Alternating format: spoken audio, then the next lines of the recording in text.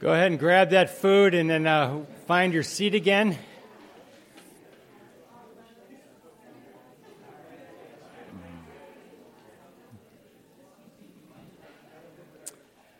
One thing I love about the Vineyard is we have a wealth of people here who can keep rhythm, which helps people like me that aren't so great at it just kind of join in.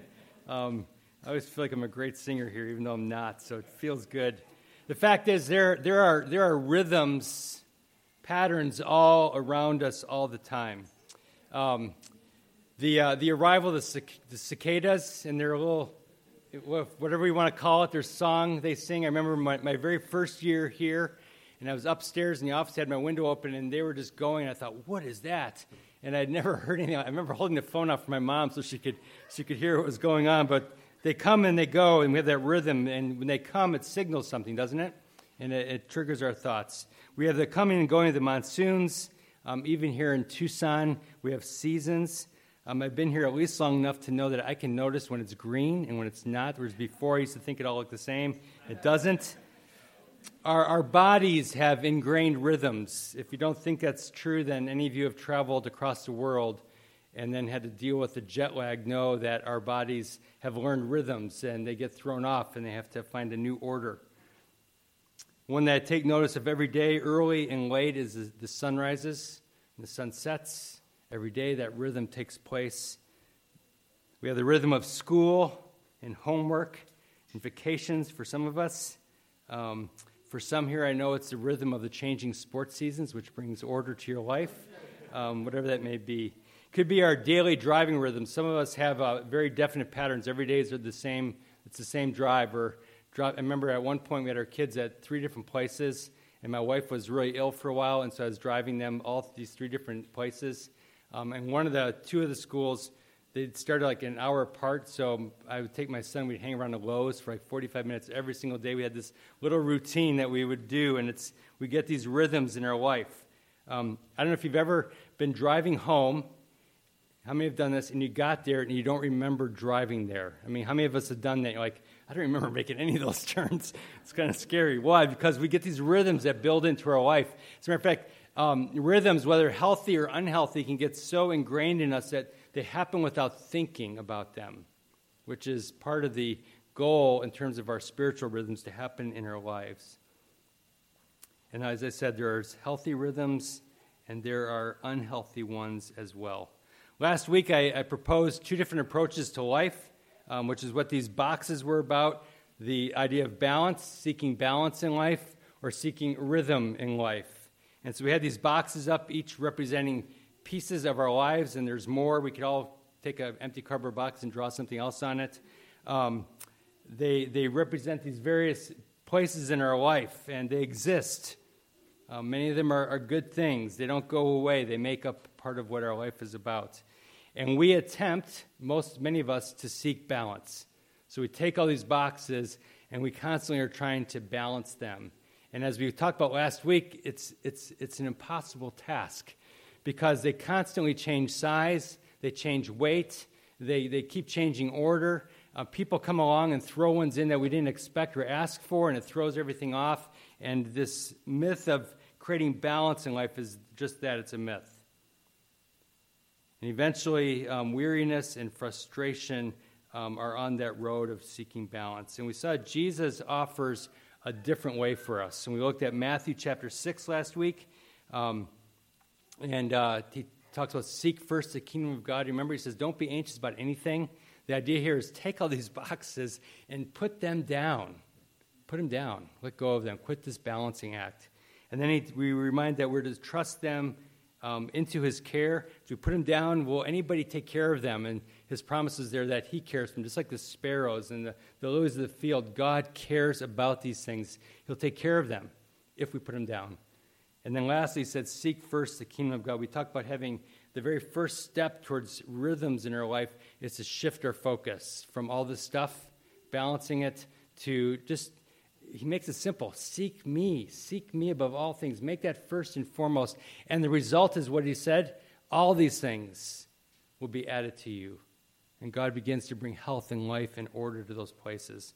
Today, the we would understand tonight as we look at this, it's a challenge to do that, isn't it? It's hard to put him down. It's hard to leave him down because we put him down sometimes and we just gather him back up again. And what does it look like to seek God first? How do we do that? Because day by day goes by and we're not, and then we go, I need to put the Lord first. And what does that look like in my life? And we wrestle with making that come alive in our life. So how can we learn to leave the boxes in his hands? And how can we develop lives that are eventually actually characterized, even sometimes without thinking about it, lives that are marked by seeking him first above all things? Where having a right focus becomes such a part of us that we begin to not even think about it. How can we have lives that may have all these same boxes all there because they don't go away, and the same troubles that come our way because they don't always go away either, but yet a life that's not marked by weariness and exhaustion and frustration, but rather peace and trust and rest and purposefulness. Interesting, Jesus was really busy, and his life was full, and people were throwing boxes onto his pile constantly. And yet he moved through life with purposefulness, with a sense of order and rest, and he knew what he was doing, and he walked through it in a way much different than we do because he understood some rhythms in his life. So the answer for us, rather than looking for balance, is establishing and developing rhythms in our life. Daily rhythms, weekly rhythms, perhaps monthly, even yearly rhythms that we bring in place in our lives that foster lives that seek first God's kingdom. And then remember the promise, all these things will be added unto you. So I want to highlight three narratives from the Word, and that highlight the same three rhythms. All three narratives will highlight the same three rhythms. And I'm going to just do a quick scan of these passages, see the pattern of the rhythm that they present, which I believe are God-ordained rhythms that even God himself follows. And then I'm going to, at the very end, just give us, I was like, just give me one little thing to do, just to take one step, and I'll give you a few ideas, some basic stuff that we can all begin to put in place in our life in order to press us forward. So the first narrative comes from the Genesis chapter 1 and 2, the creation narrative. And how does it start? What's the first words? In the beginning, God created. God created. God goes to work, doesn't he? He goes to work creating. He comes out of a place of whatever was before, and he moves into a purposefulness and intention to begin to create. And God does a work, as it's expressed through the book of Genesis 1 and then re-expressed in Genesis 2. And each day he says, let there be. And he has this plan in mind. He's going to create something. He's working each day. Each part, as you go through that first chapter, every one will end, says there was evening, and then there was morning. It was the first day. And then God starts the next day again. He says, let there be. And then there's evening, and there's morning, the second day. And God goes through this pattern of working. And then at the end of each day, what does he do? There's resting. There's the stopping. He does his work. Then he ends, evening, morning. The first day he ends. There's rest. Then he goes to work again. And it's this pattern of work and rest. And then his main goal, he creates Adam and Eve in his own image. And he creates them for what? Well, we discovered he creates them for purposefulness and impacting work. He gives them work to do. They're to care for the garden and cultivate it. And they're made for relationship with each other and with him. And I'm going to use the word community tonight instead of relationship, but they're made for community. And so God, he's creating these things. He's doing this work. He's taking these blocks of rest in between. And then he creates Adam and Eve because he desires relationship with them. And with God and with each other for them to enjoy it as well. Chapter 2, it begins, it says, thus the heavens and earth were finished, and all the host of them. And on the seventh day, God finished his work that he had done, and he rested on the seventh day from all his work that he had done. And God blessed the seventh day. He made it holy, because on it God rested from all his work that he had done in creation. Isn't it? It's a weird thought to think of the creator of the universe resting. And it's not resting because he's worn out. It's this is done. And there's a sense of accomplishment in this. He can sit and enjoy it. And so he at the very end of this, we have this God who has worked than as a God who rests. Exodus chapter 31, verse 17, it's an interesting verse, says, God rested from all of his labors, and it says he was refreshed.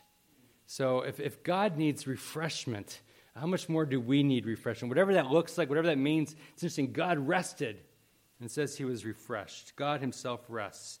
So we have these three activities, or better yet, these three rhythms that God actually, that show up in the very first story of creation. They're rhythms because they continue to repeat over and over again. And as a matter of fact, when God creates a new community, Israel, most of their laws all speak into these three rhythms: rest, community, and work. Finding rest, the Sabbath just runs all through the Old Testament, talking about Sabbath. Community, it's all about relationship between God and his people and between one another. And then work, the things that they're called to do, the purpose that God's given to them. Interesting, I always wondered what was going on before Genesis 1:1. Do you ever wonder what was going on? I know if you're a kid, I think there's no darkness, there's no light, so what do you have? I mean, those kind of thoughts that run through us. I think God was resting, personally, because at the very end of in Hebrews, it says that we get to enter into a rest for eternity. It's this place of just peace with God. And I think that's where it began, and that's ultimately where God brings it again. And so God, out of a place, I think, of rest, that enters into this work of creation, and then he creates community, and then he rests again. And he repeats this pattern over and over and over again. This rhythm emerges: rest, community, and work. And you're going, well, I got community a little bit going, work's going. I don't know about that rest one. I haven't heard of that one before. So those are our three: rest, community, and work. You can turn to 1 Kings 19. I'll read some of this, but it's a familiar story. But this is the same pattern seen in the life of Elijah. 1 Kings 19. Remember how the story starts. Verse 1 says, Ahab told Jezebel all that Elijah had done and how he killed all the prophets with the sword. So Jezebel sent a messenger to Elijah saying, so may the gods do to me and more also, if I do not make your life as the life of one of them by this time tomorrow. So Elijah was afraid, and he rose and ran for his life, and he came to Beersheba, which belongs to Judah, and left his servant there. Verse 4, but he himself went a day's journey to the wilderness. He's running away to hide. And he came and he sat down under a broom tree, and he asked that he might die, saying, it is enough now, Lord. Take away my life, for I am no better than my father's. And you remember the story, as he's sitting there, and he's worn out, and he's tired, and he's done, and he's sitting there, and it says, he lay down, verse 5, slept underneath the tree, and an angel touched him. And I love this. You know what it says to him? It says, you got to eat. Why don't you eat? And so he looked next to him, and behold, there was a head of cake baked on hot stones. And there was a jar of water. So it says he ate, and he drank, and he lay down again. And then the angel of the Lord came a second time and touched him and says, arise and eat again, because he hasn't had enough. He's still hungry. And he knows it. And so he eats again. And he rose, and he ate, and he drank. And then the story continues. Verse 9, he came to a cave, and he lodged in there. Behold, the word of the Lord came to him. And he said to him, what are you doing here, Elijah? And I love this. He says, I've been jealous for the Lord, the God of hosts. The people of Israel, he's talking about everybody else. All the people of Israel have forsaken your covenant, and they've thrown down your altars, and they've killed your prophets with the sword. And I, even I only, am left. And now they're seeking my life to take it away. And I love how God is compassionate. He cares. He steps in relationship with people. It says, God said, go out and stand on the mount before the Lord. Behold, the Lord passed by, and we hear, see, great strong wind toward the mountains and broke into pieces before the Lord, but the Lord was not in the wind. And after the wind, an earthquake, but the Lord was not in the earthquake. The earthquake, a fire, but the Lord was not in the fire. And after the fire, the sound of a low whisper. And when Elijah heard it, he knew he heard something. The voice of God became fresh to him again. And he wrapped his face in a cloak, and he went out, and he stood at the entrance of the cave. And behold, a voice came and said, what are you doing here, Elijah? And then it says, verse 15, it says, the Lord said to him, go, return your way to the wilderness of Damascus. When you arrive, you shall anoint Hazael to be king over Syria, and Jehu, the son of Nimshi, you shall anoint to be king over Israel. In verse 18, he reminds them, yet I will leave 7,000 in Israel, all the knees that have not bowed to Baal, and every mouth that has not kissed him. I think we know the story, don't we? We've heard it. Interesting, I think Elijah lacked rhythms. He's like many of us. He was going and going and going and doing the work of the Lord. There was success in it, and sometimes that success actually leads us to just keep at it rather than engage in the kind of rest that we ought to get. And he's going, and finally he's doing this. He's taking all the boxes and he's balancing them, and finally they all come crashing down, and everything's coming apart, and he lets them all fall, and he runs away to hide because he's wiped out. And Jezebel puts a hit on him, and he's done. And like many of us have done before, I don't know if you ever get to the place you just crash. It's just you're just done. And he crashes and just wants to run away. And I love it. What's the first thing God does? We saw it. He lets him sleep, and he gives him something to eat. Have you ever been so tired you just start getting stupid? You know, you can't think straight. You're off, whatever it is. You can't see anything clearly. So Elijah rests. Just rests. I love it that God doesn't get after him. He doesn't make him do something. He doesn't try to confront him with what's going on in his life. He just says, you need to sleep and you need to eat something. He lets him do it. And then what's next? You notice it? There's community. Elijah says, there's nobody. I'm all by myself. And so God steps in and he provides relationship. He takes care of him. He intercedes him. He begins to speak to him. And then at the end he reminds me, you know what? You weren't all alone, by the way. There's a whole bunch of other people that care about me just like you do. And you forgot about them. So pay attention to them. And then God at the end gives him a job to do. He sends him on to work. Do you see it? There's rest. There's community. And there's work again. And when we don't get those in order, and we don't have them as a rhythm in our life, and it's like just work, we get like Elijah, and we just come undone. He was all about work and balancing boxes, and it just doesn't work. And so God graciously steps in, and he resets him on these rhythms so that he can be healthy and make a difference. Final snapshot is Jesus, Luke 6. I read it earlier. So let me read it again and look for the same pattern, okay? In these days, Jesus went up the mountain to pray. All night he continued in prayer to God, and when the day came, he called his disciples, and he chose from them 12, whom he named apostles, and he names them there. In verse 17, he came down with them and stood on a level place with a great crowd of his disciples and a great multitude of people from Judea and Jerusalem and the seacoast. They came near him to be healed of diseases. Those who were troubled with unclean spirits are cured. All the crowd sought to touch him, for power came out from him, and he healed them all. Notice the rhythm again. Jesus goes up on a mountain, and he does this frequently. He goes away. As a matter of fact, sometimes I think he didn't tell the disciples where he was going, because it says that they're looking for him sometimes. It's like he knows if they know where he's going, they're all going to follow him. And so Jesus even needs to get away from the disciples at time, and he gets away on a mountain for quiet, for rest, to sit with his Father. And he does that first. And out of that place, then, he begins to form community. He gathers these 12 around him, and he begins to name them, and he enters into this life of community with the disciples. And then it's from community that then he moves into this activity of work. John O'Hare and I talked about this rhythm a while back. We took these three pieces and broke them apart. Getting away in solitude and rest, coming into community, and then after those things are in place and happening as a rhythm, then moving into ministry and work. Interesting, when Jesus moves from rest, he, like I said, he develops community next. This rhythm is rest, but then it's community. And community is not just for them, it's for him. It's two-way. He benefits and grows from the disciples just as much as he gives into them. In his time of ministry, he was inundated with people. That's not community. That's called, it wipes you out sometimes, and it drains you. The crowds are important, but they're often a drain. And Jesus always made place for relationship.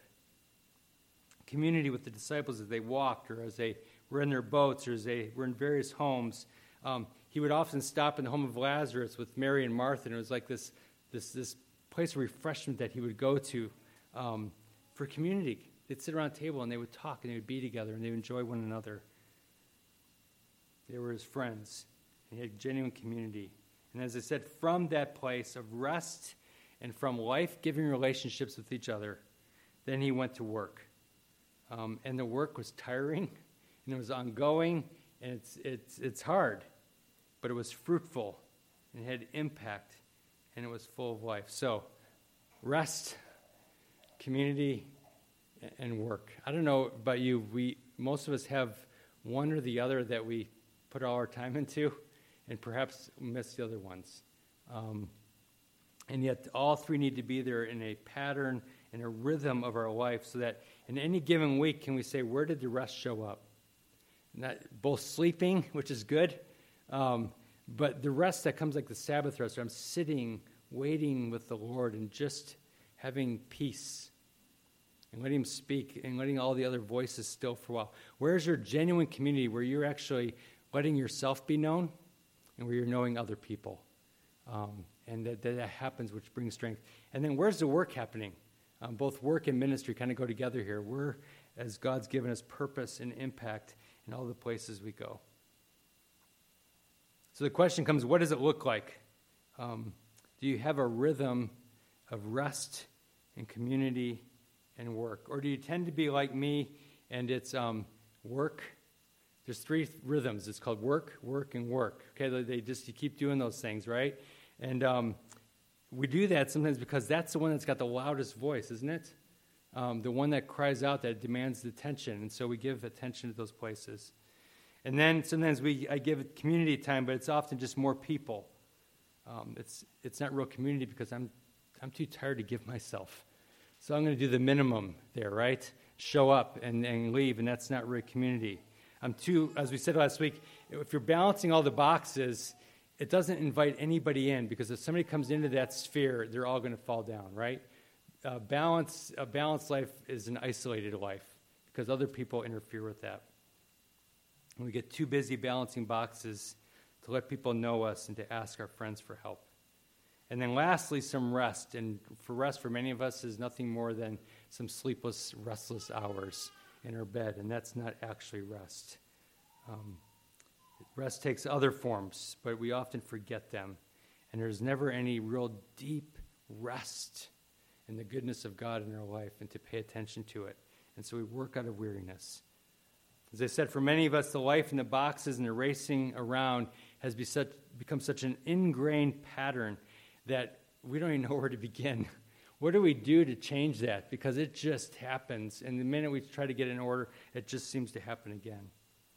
Many of you know that I head out into the desert north of Benson once or twice a year, and I'm doing that again in October. It's a good discipline for me anyways, and it's always life-giving. But if I'm really to be truthful about it, it is an act of desperation that these are not going to get put down unless I just have to do something extreme to get those boxes all finally to fall and to be away long enough to realize I can't pick them up again. I have to bring to a grinding halt those unhealthy patterns. And I get to a place where it's nothing short of like Elijah, where you're just going to go run somewhere to a cave going, God, you just tear it all down, all right? Because if I don't do this, it's just going to keep on going.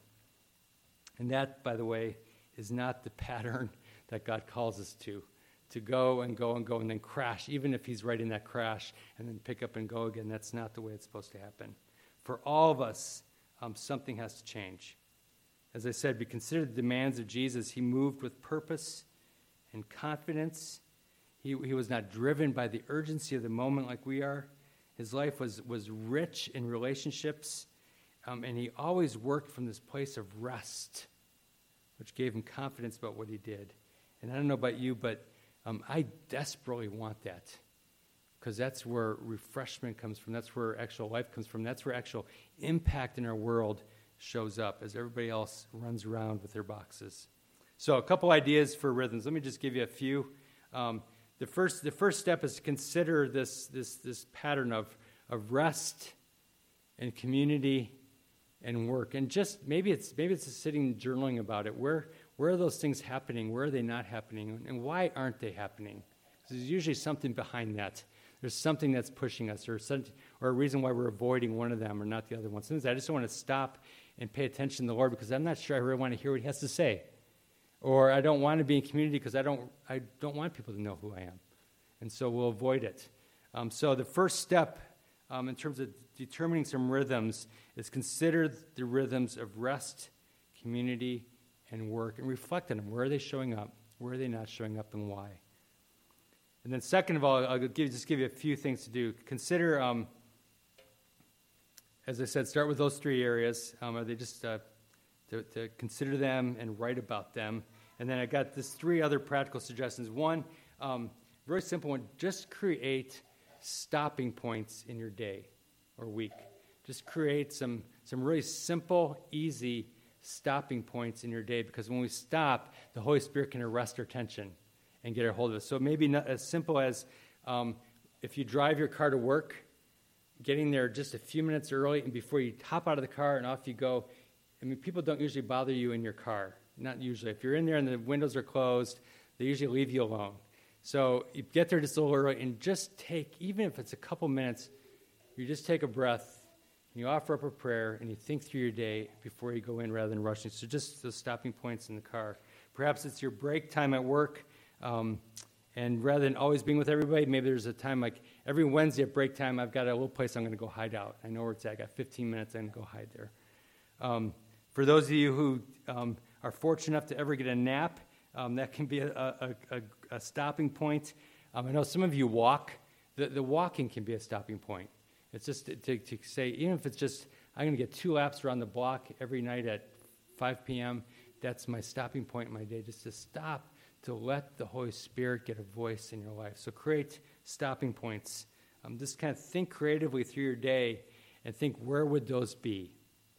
So that you can make a stop in whatever's doing and consider what God is doing in that day in your life. Secondly, use some rhythms that are already in place. We already have rhythms in place, so take advantage of the ones that you already have in place. Like I mentioned once, the whole thing of driving. Lots of us drive the same routes every single day. We're doing the same thing. We've got these routines of driving. So how are you going to use that? It's going to happen every day, right? You know what you're going to do. What are you going to do with the time?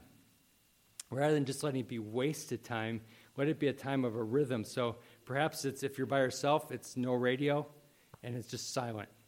Or perhaps there's some kind of music that just really helps you pay attention to the Lord. You put that on. Perhaps if you have kids, it's your chance to be intentional about the conversations you have with your kids as you're driving and you're building community with your kids, because you've got some questions in place to ask. For some of you, I know that you put the scriptures on what are you using these days? Digitally put your whatever through wherever you've got it. I still have a car with a cassette player in it, so what can I say?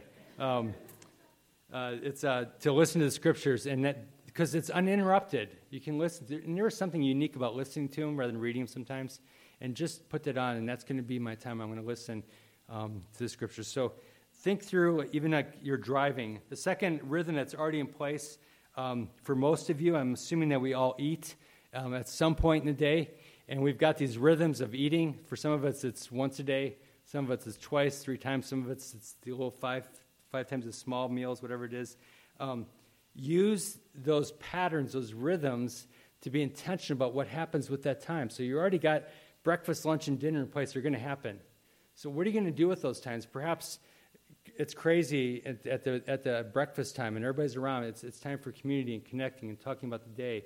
Perhaps the lunchtime, maybe 2 or 3 times a week, is you've marked out, that's going to be, I'm going to be by myself. I'm going to go hide out to eat my lunch. And then maybe there's 2 days a week that, no, I'm going to eat with people at work.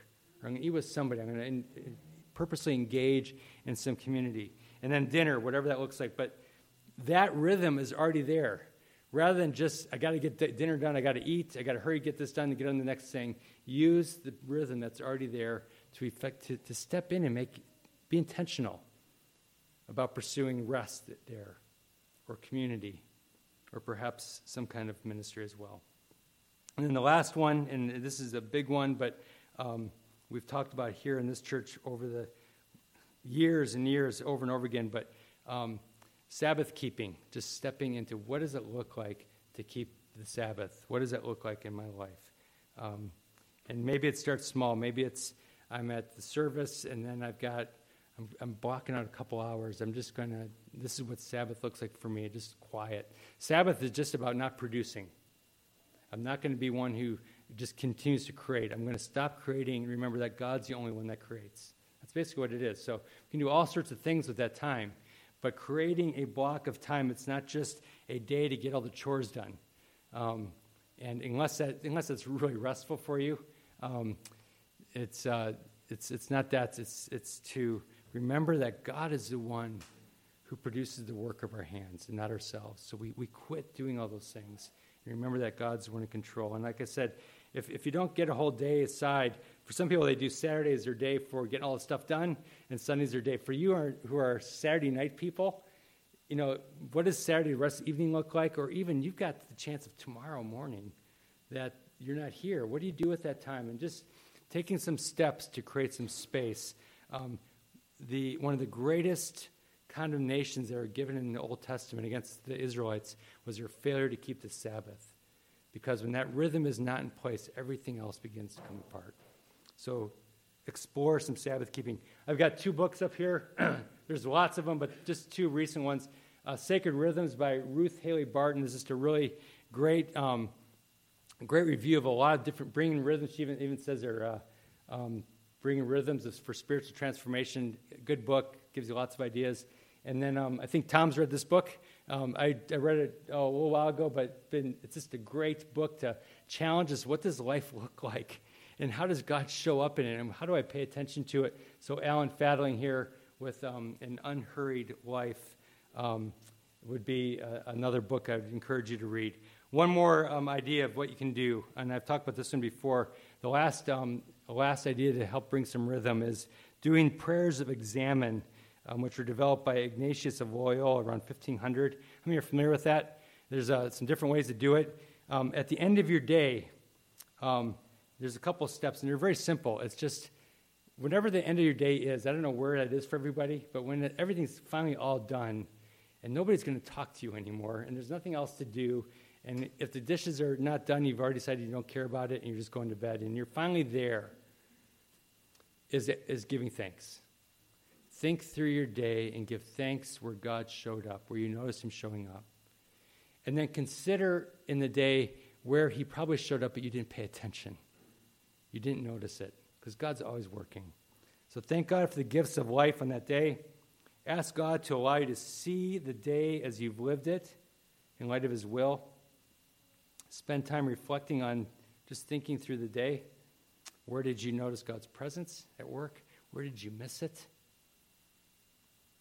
And then again, give thanks to the day. Just end your day that way. When we do it, as a matter of fact, we begin to start looking for God more often, is what we do. And then in the morning, first thing in the morning, before you've done anything else,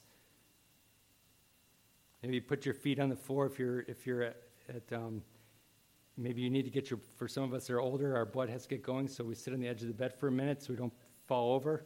And offer God that day. Just offer to him, going, even think through, I know what I've got coming today. And offer it up to God afresh. Ask him to be present in your thoughts, in your actions, in your relationships, as you move on to live that day fully alive to his presence. 2 simple rhythms at night and in the morning. We'll start to create some rhythm of paying attention to God in our days. Dietrich Bonhoeffer says this: we are silent at the beginning of the day because God should have the first word. We are silent before going to sleep because God should have the last word. And a way to begin and a way to end our days that can bring some rhythm into our life. And like I said, the smallest steps begin to produce some rhythm.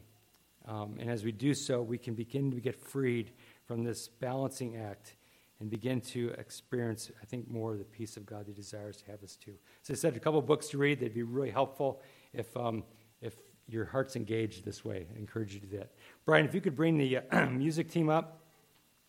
One of the rhythms that we have in place already is we get around this table every 7 days. Every 7 days we gather around. Jesus is the focus as well as our host. And he invites all those who know him and have put their trust in him to come and gather around the table. It's a weekly rhythm to remind us of our great salvation, to remind us that our triune God is the only source of life, even though we've looked at all other places during the week. Remember, he's my only source. It's a weekly rhythm to remind us to give thanks for the cost that was paid for us. And it's a weekly rhythm to remind us that we together are one body. So if you know the Lord today, the table's for you. As I said, we just break off the bread and we dip it in the cup. Let me read from 1 Corinthians 11, and then we'll go right into our music tonight. Paul says, "For I received from the Lord what I also delivered to you, that the Lord Jesus, on the night when he was betrayed, he took bread. When he had given thanks, he broke it, and he said, 'This is my body, which is for you. Do this in remembrance of me.' And in the same way, he also took the cup after supper, and he said, 'This cup is the new covenant in my blood. Do this as often as you drink it in remembrance of me. For as often as you eat this bread and drink the cup, you proclaim the Lord's death till he comes.'" Amen.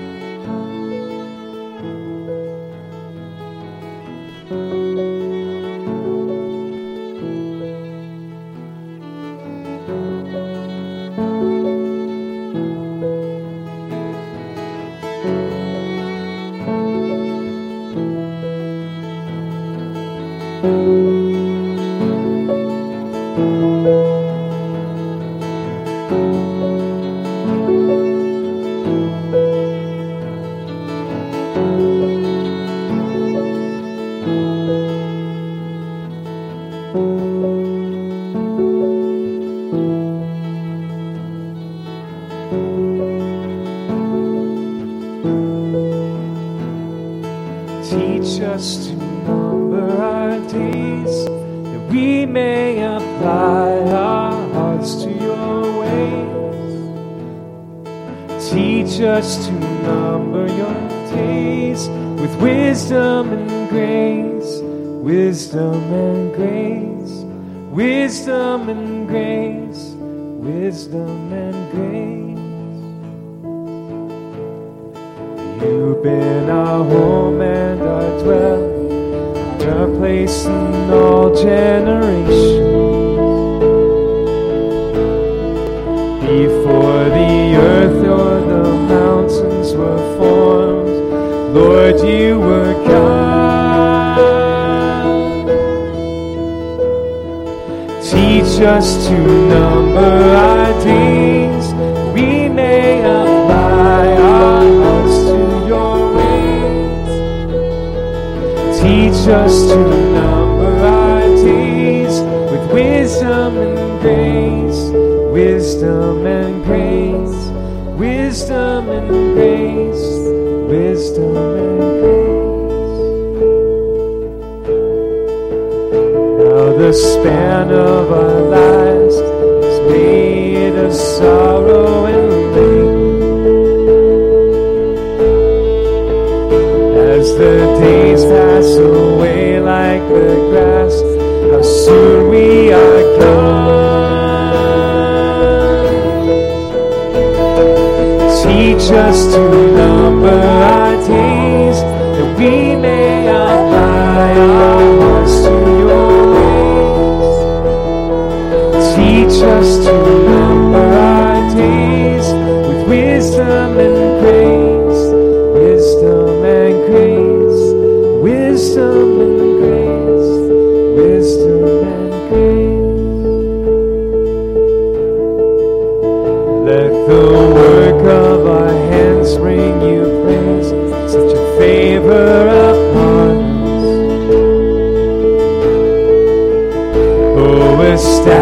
just the work of your hands. May your kingdom come. Teach us to number our days, that we may apply our hearts to your ways. Teach us to number our days with wisdom and grace, wisdom and grace, wisdom and grace, wisdom and grace.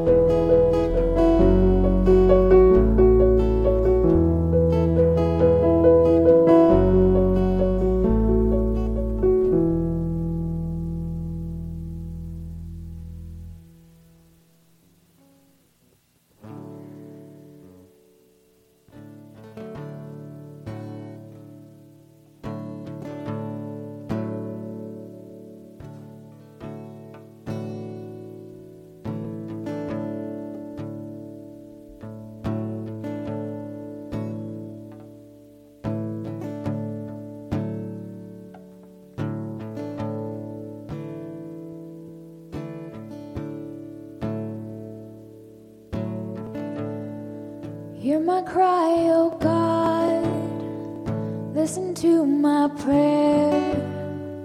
From the ends of the earth I call to you. Hear my cry, oh God, listen to my prayer. From the ends of the earth I call to you. And when my heart is overwhelmed, when my heart is overwhelmed, lead me to the rock, lead me to the rock, lead me to the rock that is higher.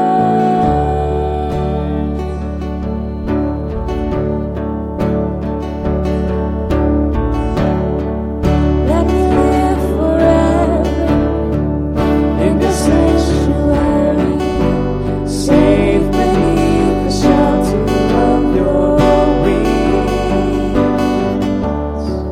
Let me live forever in the sanctuary, safe beneath the shelter of your wings. And when my heart is overwhelmed, when my heart is overwhelmed,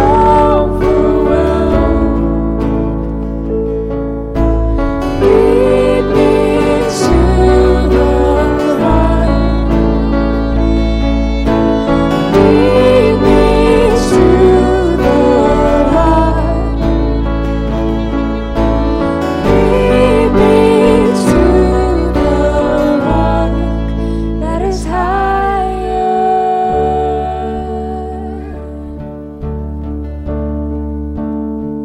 And when my heart is overwhelmed,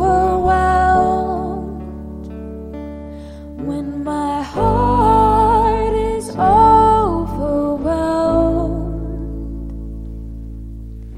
lead me to the rock,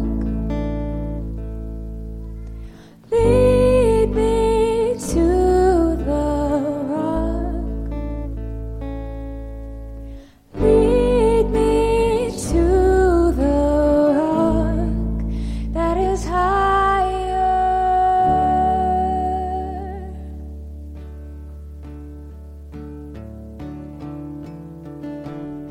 Let's stand if you're able, please. Jesus at the center of it all. Jesus at the center of it all. from beginning to the end. It will always be, it's always been you, Jesus. Jesus, nothing else matters. Nothing in this world will do. Jesus, you're the center, and everything revolves around you. Jesus, Jesus at the center of my life. Jesus be the center of my life. From beginning to the end, it's always been you, Jesus. Oh, Jesus, nothing else matters. Nothing in this world will do. Jesus, you're the center, and everything revolves around you. Jesus, you.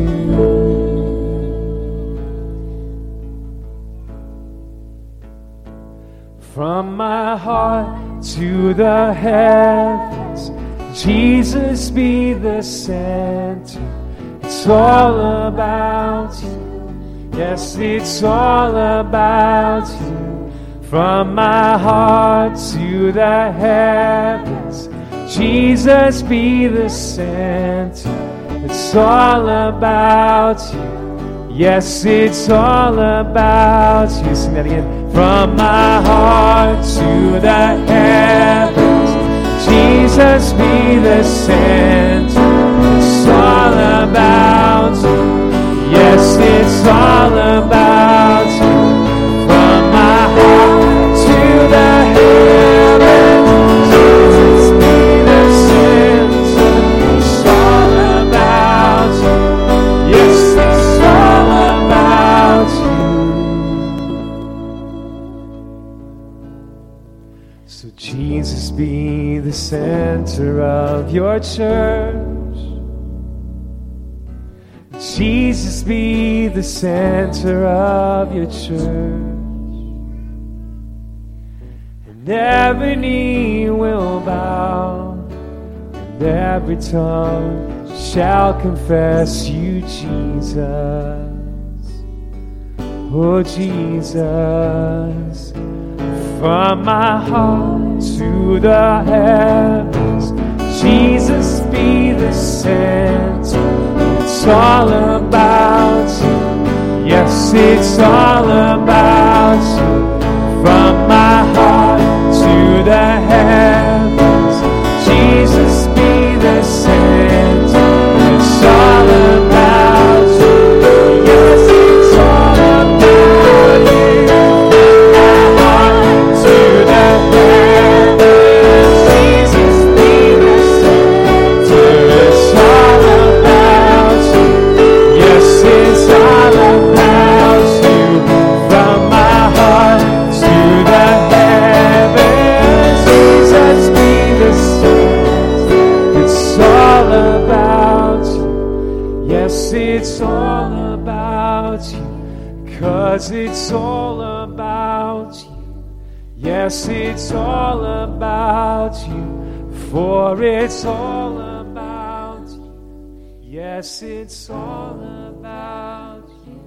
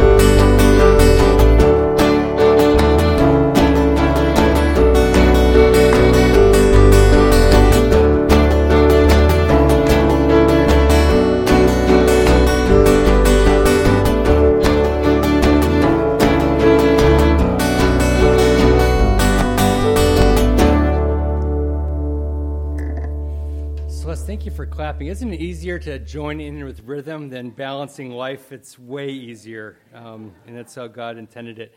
As we're sent, I encourage you to grab the information about the Graduate Christian Fellowship. Be aware of what's happening. Joe and Emily will be here. They would love to tell you what happens across the street. And then talk with Mary about participating in the prayer thing beginning on September 10th. So as we were sent, may the God of peace, who through the blood of the eternal covenant brought back from the dead our Lord Jesus, the great shepherd of the sheep, equip each of you with everything good for doing his will. And may he work in us what is pleasing to him through Jesus Christ, to whom be glory forever and forever and forever. Amen.